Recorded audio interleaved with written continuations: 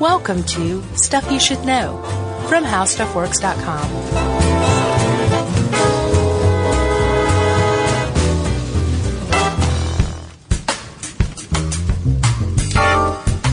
Hey, and welcome to the Christmas podcast. I'm Josh Clark. There's Charles W. Shuckers Bryant, and guest producer Noel is with us today. Yeah, we got a Jerry stocking, though, hanging over by the fireplace. Sure. And I am glad you built that fire, my friend. It's a little hot in here. Gets me in the mood, though, you know? Sure. Christmas spirit. Oh, the Christmas mood, I see. Oh, yeah. Yeah. You can talk about the mood for that. That, too. Yeah, we have, glad tidings and good cheer and warmth and Christmas lights and color and sugar sprinkles and stuff, all over the place. It's our Christmas episode. I have to say, my friend, you really know how to set the mood in here. You really go all out. Thank you. Yeah. Thank you very much. Well done. I'm glad you feel comfortable. Noel, do you feel comfortable? Noel says yes. Yeah. He has a little, he painted his beard white. And is pretending to be Santa. Mine is going white naturally. Yeah? Yeah. I'm not growing a beard because... Probably be some gray in there. Sure. I've made my bed. Now I'm going to lie in it. Does that make sense? Sure. So, Chuck, I think we want to say welcome to everybody out there. Yeah. And we hope that you're having a wonderful holiday season so far. So kick off your shoes, put on your slippers, make yourself comfortable. Yeah, put on your comfy pants. There you go. As we prepare for our 2014 Christmas extravaganza.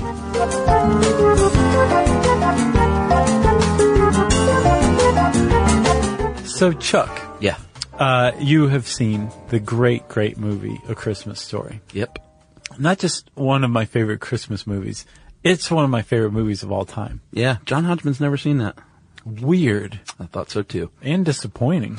Yeah, he said he's not a fan of Gene Shepard. So, I guess if you're not a fan of Gene Shepard, you wouldn't like The Christmas Story. Yeah, this is tough to swallow. I know. I'm having trouble swallowing right now. Yeah.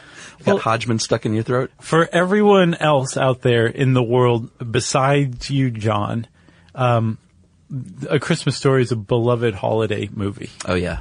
And it's actually got kind of a cool little backstory, to tell you the truth. It was the movie that wouldn't go away. It would not be overcome. That's right. It's the 1960s. Bob Clark is a writer and director, and he's driving a date around, and he's flipping the radio around because his date was dull. Sure. And he comes across writer Gene Shepard's recollections and stories. He's a audio storyteller. A humorist. A humorist, exactly. Talking about growing up in Indiana in the 30s and 40s, and he was smitten with it, and apparently was so smitten that he just kept driving until the program was over and said, "You just stay there and be quiet. I'm listening to this story on the radio." Okay, so yes, smitten is a good way to put it. Enthralled, maybe? Sure. But he decided right then and there, I'm going to bring Gene Shepard's stories to the silver screen. That's right. It took him a little while, though, because as this article says, and we got this from achristmasstoryhouse.com, Bob Clark, he was a journeyman director. He specialized in B movies. Yeah, he, not many people know this. He made a movie, called Silent Night, Evil Night. He made another Christmas movie. Really? Yeah, in Canada. Not Silent Night, Deadly Night? No, this was called Black Christmas. It's one of those that was released under several titles. Was it ever Silent Night, Deadly Night? No. Okay. It was Black Christmas or Silent Night, Evil Night. Okay. And then there was another, title. And he also did a movie called, Moonrunners about moonshine that Dukes of Hazzard was based on. Wow, this guy was all over the place. Yeah, he got a big fat settlement when they released that Dukes of Hazzard movie recently. Nice. Good for him. Like $18 million. That's great. Yeah. So Bob Clark in the 60s becomes enthralled with Gene Shepard, and it wasn't until the early 80s that he got to make A Christmas Story. Yeah. And the whole reason he got to make A Christmas Story is because he finally made a blockbuster movie known as Porky's. Yep. A teen sex romp comedy? Man, that movie was the most mysterious, enticing thing when I was a kid. Yeah. Because I was 10 years old, and it was supposedly just the dirtiest thing that had ever been made. I wasn't allowed to see it. I wasn't still allowed to this to see day it. have not seen Porky's. You know, it's funny. Watch Porky's, and you'll be like, this is pretty tame. Yeah. Like it's bawdy, but it's really not like, I thought it was borderline pornography. That's what I took from it too. No, it's not at all. Man. So, huge hit though. Like it was an enormous hit. Yeah, at one time, for a brief time, it was the best, it was a top 25 all-time grossing movie and the best-selling comedy of all time. Wow. But, only for a brief window. I think Ghostbusters quickly dwarfed it. And, well, Rightfully it so, should, yeah. yeah. So, the studios came back to Bob Clark and said, man, do that again. Make a Porky's too. He said, Despite John Hodgman's wishes, Yeah. I'm going to make another movie first. It's called A Christmas Story. That's what we're going to call it. And I'm going to base it on Gene Shepard's stories that were collected into a book called In God We Trust, All Others Must Pay Cash. Yeah. And they said, fine, just go do your movie or whatever. And he did. He made this movie. He scouted out 20 cities, I believe, and finally settled on Cleveland. And one of the reasons he settled on Cleveland was because Gene Shepard grew up in Indiana, which is very near Cleveland. Sure. And Cleveland had a department store called Higbee's. And Higbee's said, hey, man, we were around in the 40s. Why don't you just go ahead and film some of your stuff in here? Yeah. And he said, Cleveland it is. Yeah, it still had that old, I mean, they had to dress it, of course, but it still had that old department store look, that classic look. By the way, if you're ever in New York again, go to Macy's Herald Square. Yeah. And ride the wooden escalators. Okay. And be prepared to be delighted. Oh, really? It's just the coolest thing, man. Okay. I didn't even know they existed. But they're wood. The rails, the steps, the whole thing. Yeah. The people on them? And they haven't redone them. You know, they're still like... Well, sure. It's really pretty neat. It's not like the cutting edge new wood elevators. No, but it feels like a Higbee's. Wait, escalators or elevators? Escalator. Okay. Yeah. Even cooler. It feels like you're in a Higbee's though when you're at Macy's Herald Square because it just has that old school department store feel when you're on those things. Right. They didn't give him much budget for A Christmas Story. No, and they didn't expect very much from it either. No, they gave him, just about 900 screens, the weekend before Thanksgiving. Yeah. And it made a little bit of money, a couple of million, then about 4 million the next weekend. Yeah, like $6 million in its first 2 weekends. Yeah, but they didn't have a big plan to roll it out because they didn't count on it being much, so they didn't roll it out. Right. Grossed about 19 mil, which of course made the money back and then some. So it was a moderate success as far as, making the suits happy, but it wasn't some runaway hit until cable TV. Well, yeah. Not just cable, but video as well. Yeah. So MGM, like you said, didn't think too much of this movie, and they actually they sold it to Warner Brothers. They tossed it into a pot of 50 movies that Warner Brothers bought. And after Warner Brothers bought it, I guess they had to do with Turner because TNT in 1988 had a stunt on Christmas Eve where they ran it 12 times for 24 hours. They played A Christmas Story back to back, and they just, I guess, did it to fill some airtime. And it was just a huge hit. People started clamoring for it. And every year, I believe since, they've had A Christmas Story marathon, now on TBS. Yeah, and at some point during the day, 40 million people tune in to watch at least parts of this movie. And for good reason. Do you want to know why? Why? Because A Christmas Story is one of the greatest movies ever made. It's really pretty great. So you want to hear some cool facts about A Christmas Story? Yeah. How about the fact that the part of the father that was ultimately played by Darren McGavin was originally offered to Jack Nicholson? Man, I shudder at the thought. Can you imagine Nicholson in that movie? Actually, I could. I can't. I think he would have been pretty great, but Darren McGavin is the greatest. Yeah.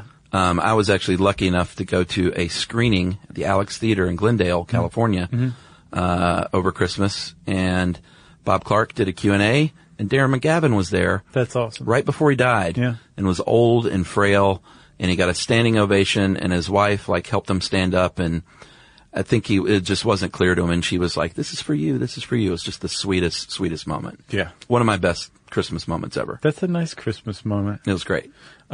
Gene Shepard, he did all the voiceover narration. Yeah. As Ralphie, right?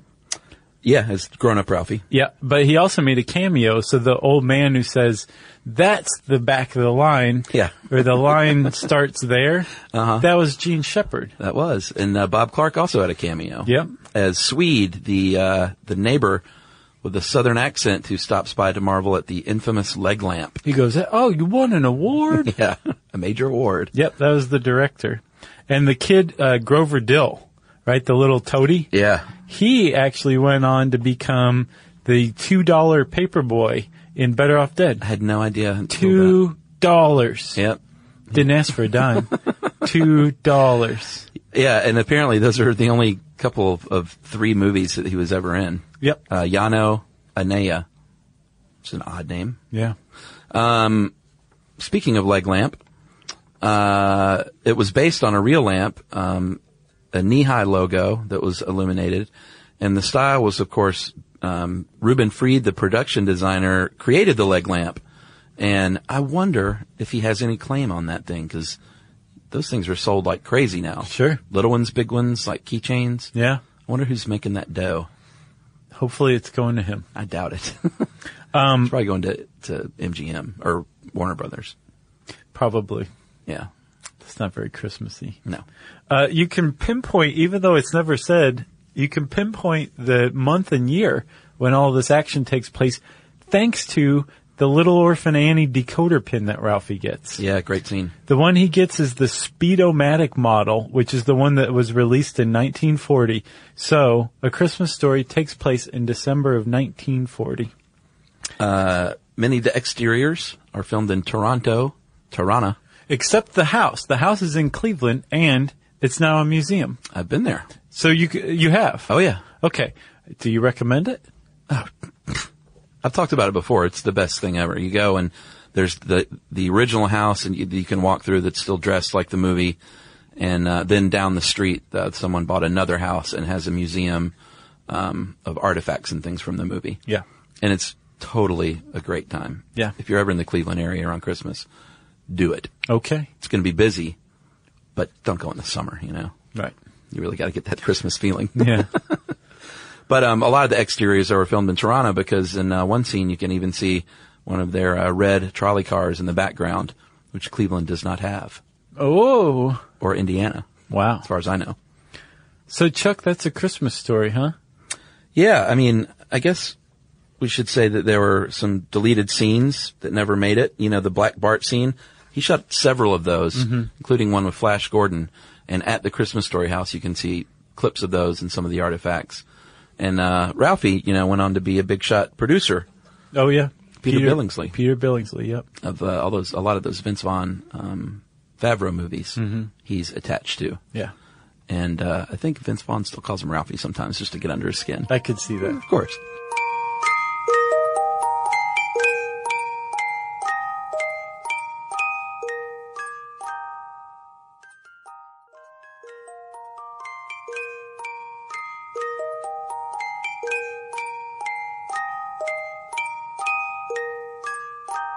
Chuck, it wouldn't be one of our Christmas specials if we didn't talk about booze. Offer an alcoholic recipe? Right, exactly. Yeah, sure. So this year we're doing mulled wine. Mulled wine is old. Actually, they think that it was developed to keep old wine from spoiling, or when it was about to spoil, to use it up really quick. Yeah, and it gained a lot of notoriety when Charles Dickens put it in A Christmas Story. I'm sorry, A Christmas Carol. Right. Still got that on the brain. Yeah. And that's largely where its association with the holidays comes in, I think. Sure. I don't like it, do you? I love it. Yeah, I can't do it. They sell it on the streets of Budapest, and it is wonderful stuff. Yeah, I tried it. I don't like the hotness, and I don't like those spices. It's just not my thing. You would not like mulled wine then. Yeah, but I love wine. Yeah. But, Not mulled. No. I read this article from like 1940, I think, in the New Yorker.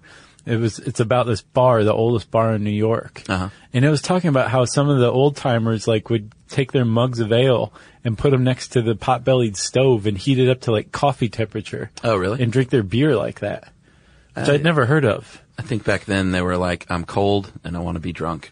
Yeah. So let's just do those two things. Yes. Which is what mulled wine was too. So yeah. With mulled wine, you typically want to use like a dry red, like maybe a Syrah or a Zinfandel. Yum. Which I didn't realize were dry. Oh, yeah. Okay. You want to add a little citrus. Usually you fortify it with something like brandy. Yeah. Other people use port sometimes. My big pour. Yeah. Port. Exactly. And then spices, despite Chuck's tastes. Yeah, clove and cinnamon, ginger, nutmeg, the traditional Christmas drink spices. Right. Clove, I think it might be what ruins it for me. Oh, really? Maybe. It sticks the out citrus, for sure. It's just not my thing. So, I don't like sangria either. Yeah, I could see it. Yeah. You wouldn't. Some spices or some recipes say you might want to sweeten this a little bit. So add some honey. Yeah. Add some sugar. Do something like that. And that's the beauty of mulled wine. It's like you can just kind of start with some wine and add a little bit here or there until you come up with your own concoction. But we'll give you like a basic mulled wine recipe. I think we got it from grape.com. That sounds like a good place to get a mulled wine recipe. Yeah, it sounds like authoritative. So you want to take 1 bottle dry red wine. Yep. I'm guessing a 750. Yeah, probably. You want 6 ounces of brandy. That's a lot of brandy. That is a lot of brandy. So it's getting just better and better by the second, this recipe is. 1 orange sliced into rounds, 2 lemons sliced into rounds, half cup of honey. Yum. 3 cinnamon sticks. Refer to our cinnamon episode. Yeah. 6 whole cloves. Ugh. 1 teaspoon fresh ground nutmeg. That's delicious. Yeah. And then maybe some ginger if you want. You combine everything in a large saucepan, and this is very important, Chuck. You heat it slowly. You don't let it boil. Yeah, don't just crank that heat up to high. No. And as it starts to steam a little bit, it's done. You serve it in mugs and enjoy. That's right. And I was reading this bit you sent about the Charles Dickens pub in Worthing, England, and they served mulled wine by the glass, and it sounded like a really neat thing until I saw that they use a microwave to heat it up. Yeah. It's like, man. They take 6 ounces of Spanish red wine, add 1 ounce of berry cordial, which I'm curious, what berry? Yeah. Elderberry? I don't know. What? English berry. I guess. Yeah. And they pour it over an orange slice with a cinnamon stick and 2 cloves, and then, like you said, they put the glass in the microwave. And they ruin the whole experience. The traditional Dickensian microwave. Oh, yeah. Featured so prominently in Oliver Twist. But hey, at least they're trying. Yeah. And you can try too. Let us know how your mulled wine recipe goes. I think in Oliver Twist, you're right. They say, please, sir, may I have some more? And he says, well, let me get out of the microwave first. Yeah. Then you can have some more. That was the original line. Yeah. And Dickens crossed it out. So, it won't hurt our feelings if you pause us to go make some mulled wine and come back and listen to the rest.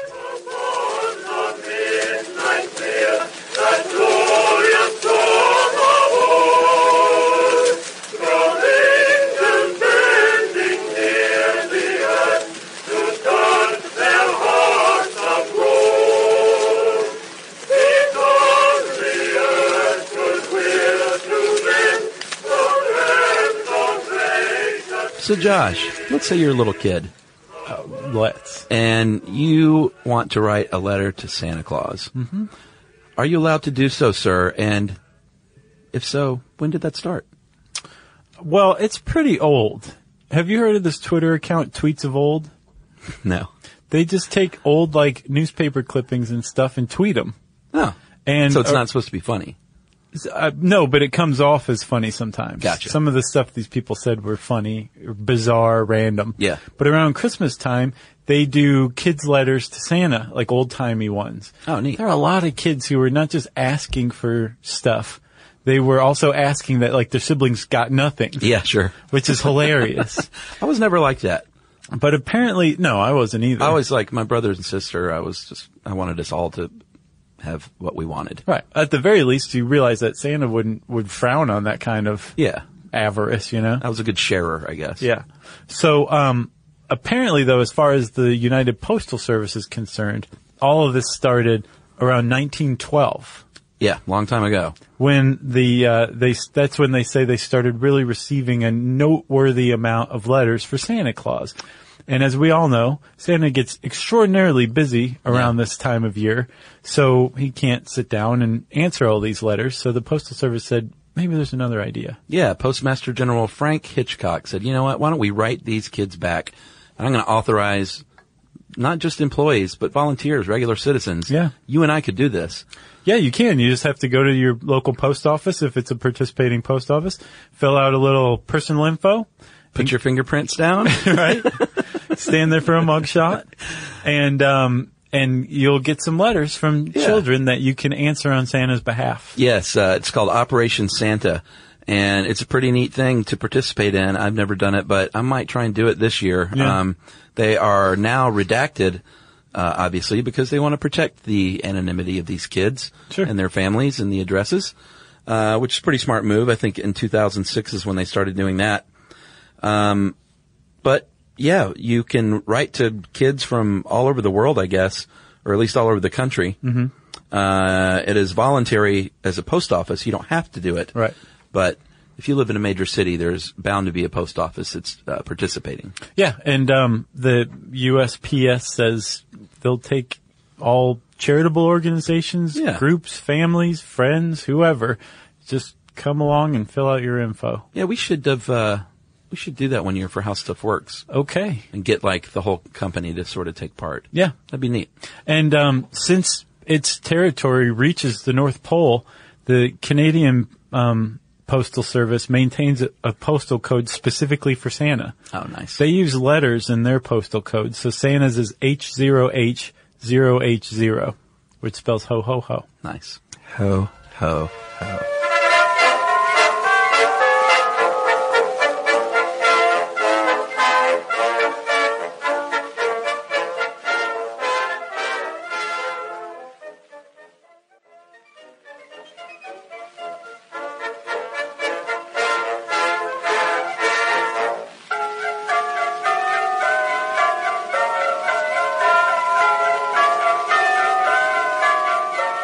All right, buddy, I am glad you stumbled upon this because I had never heard of it, and it is now my favorite thing ever. We have to thank Snopes for this one. Barbara Mickelson is just hats off to her.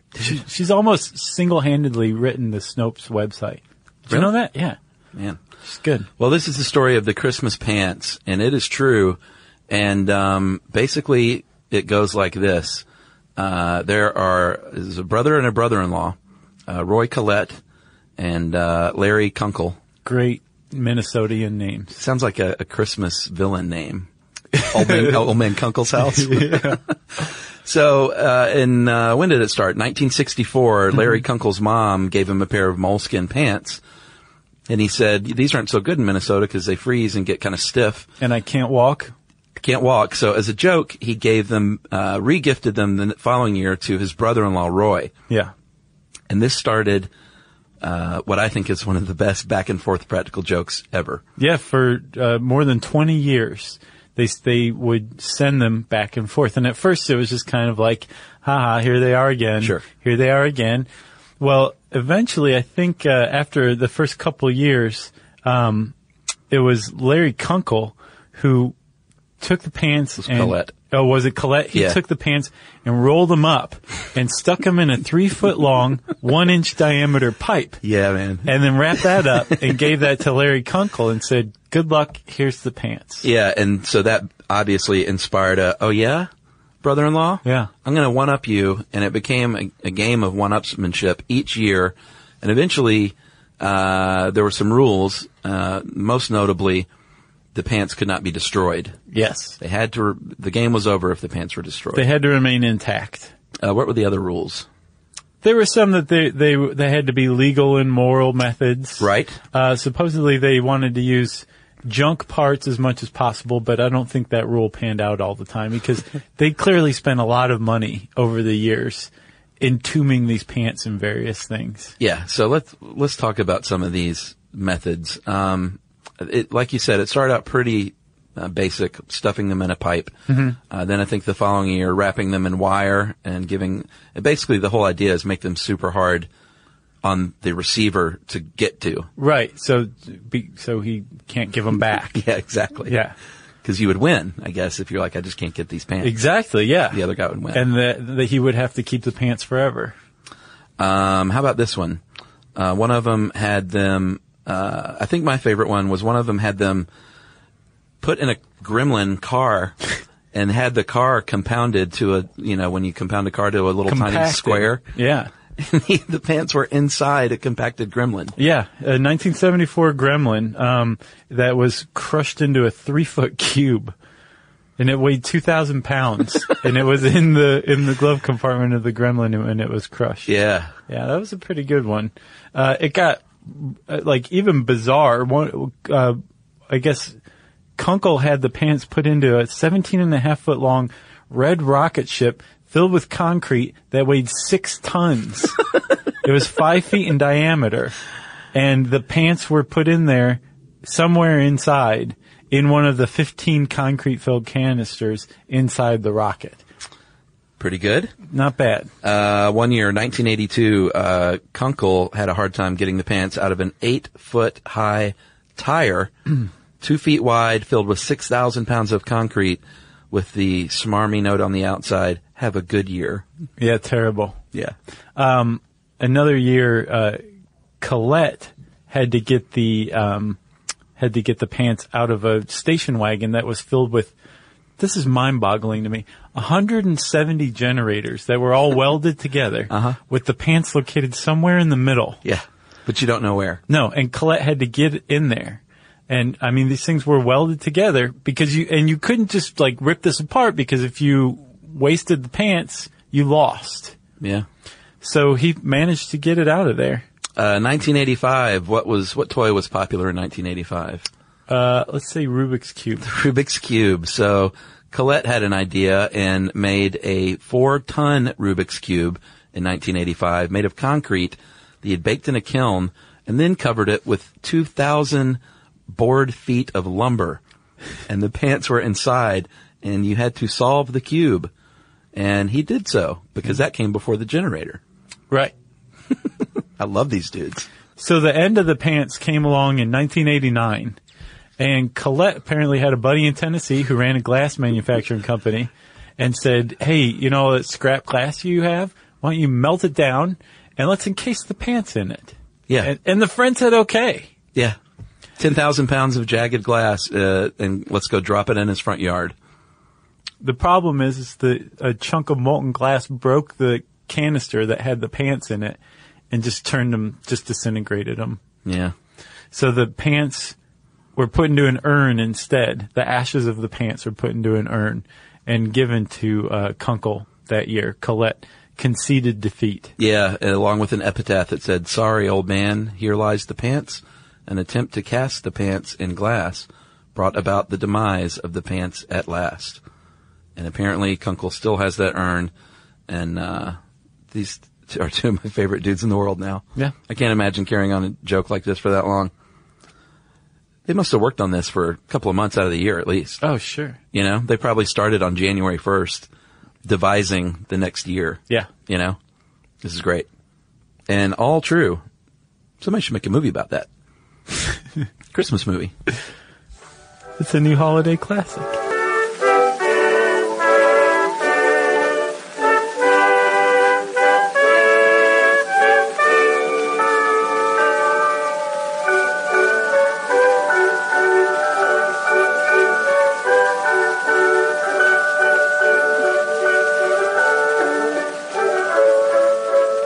Hey, Chuck, you know how people are like, don't you dare write Christmas as Xmas? Yeah. Some people are very offended by that. They are very offended by it. Well, it turns out that it's not so offensive to write Christmas as Xmas. And if you do write Christmas as Xmas, you shouldn't pronounce it Xmas. You should pronounce it Christmas. Yeah. And there's pretty good reason why. Yes, there is a good reason, because it isn't an X. No. And it is not meant to take the Christ out of Christmas. Right. Never was. And we have our friends at The Straight Dope featuring Cecil Adams to thank for this one. That's right. What is it, Josh? Well, that X is the Greek letter chi. That's right. C-H-I.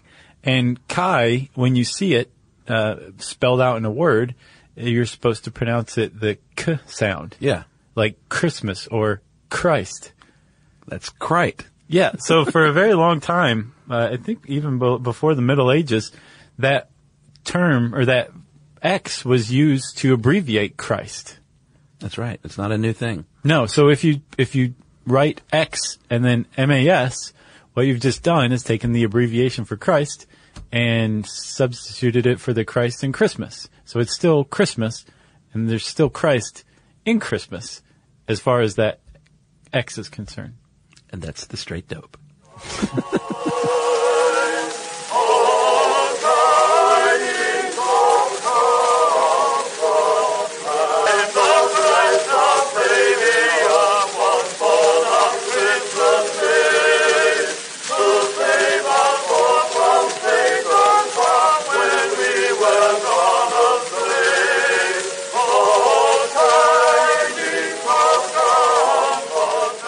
So, Chuck, we're going to finish with a Christmas story. That's right. I didn't realize this, but the guy who wrote the gold standard classic Wizard of Oz. Directed Porky's? Right? L. Frank Baum. Uh-huh. He also wrote a long Christmas epic story called The Life and Adventures of Santa Claus. Yeah, it was long, wasn't it? Yeah, very. I mean, it was a book-length thing. Yeah. But it basically tells the story of Santa Claus. And we're going to read When the World Grew Old. It was a chapter from that. And basically, Santa Claus has spent his whole life... Is this the setup? Yeah. Yeah. If you'll indulge me. Of course. So Santa Claus he was found in the woods as an orphan and raised by Ak, the god of the woods. Yeah. And he proved himself to be Santa Claus, doing all the Santa Claus-y things he's famous for. But now he's become an old man with white hair and a white beard and huge cheeks that are still jolly, but he's at his deathbed. Oh, man. And Ak goes to the other immortals, gods of the woods and the rivers and all of that stuff, kings of the gnomes and all people like that. Yeah. And gathers them and says, look, man, this guy, if there's ever been a human being who's earned immortality, the gift of immortality, it's this guy. He loves kids. He makes toys for them every year. He's just a great humanitarian. He created, like, the Christmas as we understand it now. Let's give him the mantle of immortality. So they talk about it and debate back and forth, and they finally agree, and they go to Santa Claus's deathbed, and they bestow him with immortality. And this picks up the next morning when Santa wakes up, after thinking the night before that he's going to die. When the World Grew Old.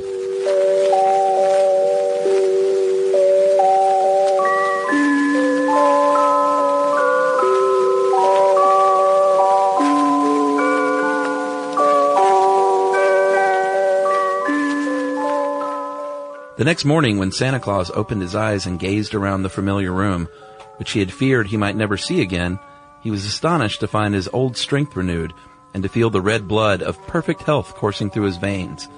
He sprang from his bed and stood where the bright sunshine came in through his window and flooded him with its merry dancing rays. He did not then understand that what had happened to restore him the vigor of youth, but in spite of the fact that his beard remained the color of snow and that wrinkles still lingered in the corners of his bright eyes, old Santa Claus felt as brisk and merry as a boy of 16, and was soon whistling contentedly as he busied himself fashioning new toys. Then Ak came to him and told of the mantle of immortality and how Claus had won it through his love for little children. It made old Santa look grave for a moment to think he had been so favored, but it also made him glad to realize that now he need never fear being parted from his dear ones. At once he began making preparations for making a remarkable assortment of pretty and amusing playthings, and in larger quantities than ever before. For now that he might always devote himself to this work, he decided that no child in the world, poor or rich, should hereafter go without a Christmas gift if he could manage to supply it. The world was new in the days when dear old Santa Claus first began toy making and won, by his loving deeds, the mantle of immortality. And the task of supplying cheering words, sympathy, and pretty playthings to all the young of his race did not seem a difficult undertaking at all. But every year more and more children were born into the world, and these, when they grew up, began spreading slowly all over the face of the earth, seeking new homes.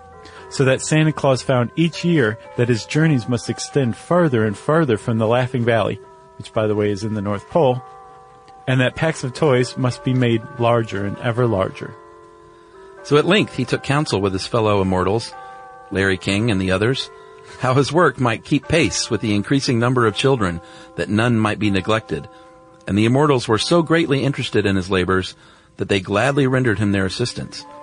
Ak gave him his man Kilter, the silent and swift. And the Nook prince gave him Peter, who was more crooked and less surly than any of his brothers. And the Ryle prince gave him Neuter, the sweetest tempered Ryle ever known. And the fairy queen gave him Whisk, that tiny, mischievous but lovable fairy who knows today almost as many children as Santa Claus himself, and Larry King gave him Suspenders. With these people to help make the toys and to keep his house in order, to look after the sledge and the harness, Santa Claus found it much easier to prepare his yearly load of gifts, and his day began to follow one another smoothly and pleasantly. Yet after a few generations, his worries were renewed, for it was remarkable how the number of people continued to grow, and how many more children there were every year to be served. When the people filled all the cities and lands of one country, they wandered into another part of the world, and the men cut down the trees and many of the great forests that had been ruled by Ak, and with the wood they built new cities, and where the forests had been were fields of grains and herds of browsing cattle.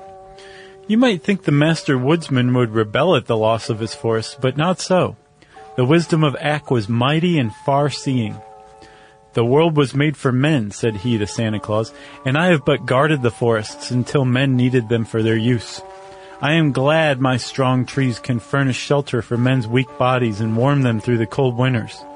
But I hope they will not cut down all the trees, for mankind needs the shelter of the woods in summer as much as the warmth of blazing logs in winter.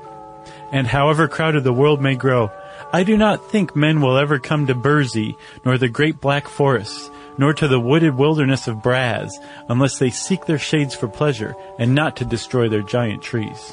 By and by, people made ships from the tree trunks and crossed over oceans and built cities in far lands. But the oceans made little difference to the journeys of Santa Claus.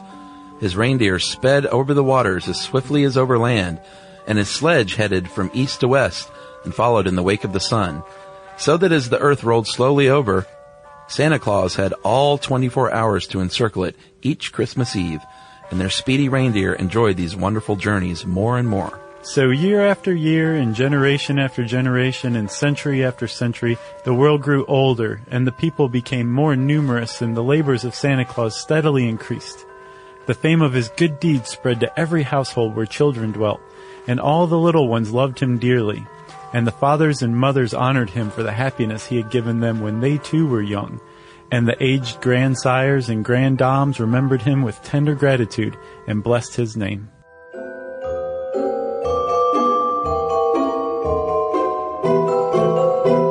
The end. Well, not the end. The end of that chapter. So that's it. That's our Christmas show, Chuck. Merry Christmas to you. Merry Christmas, buddy. Happy holidays to everyone out there. Yeah. On Dasher, on Dancer. On Donner, on Blitzen. We have Comet and Cupid and... Kraken. And the Kraken. And Cthulhu.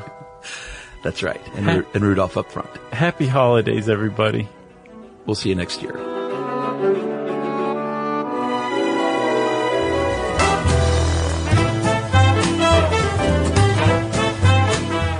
For more on this and thousands of other topics, visit HowStuffWorks.com.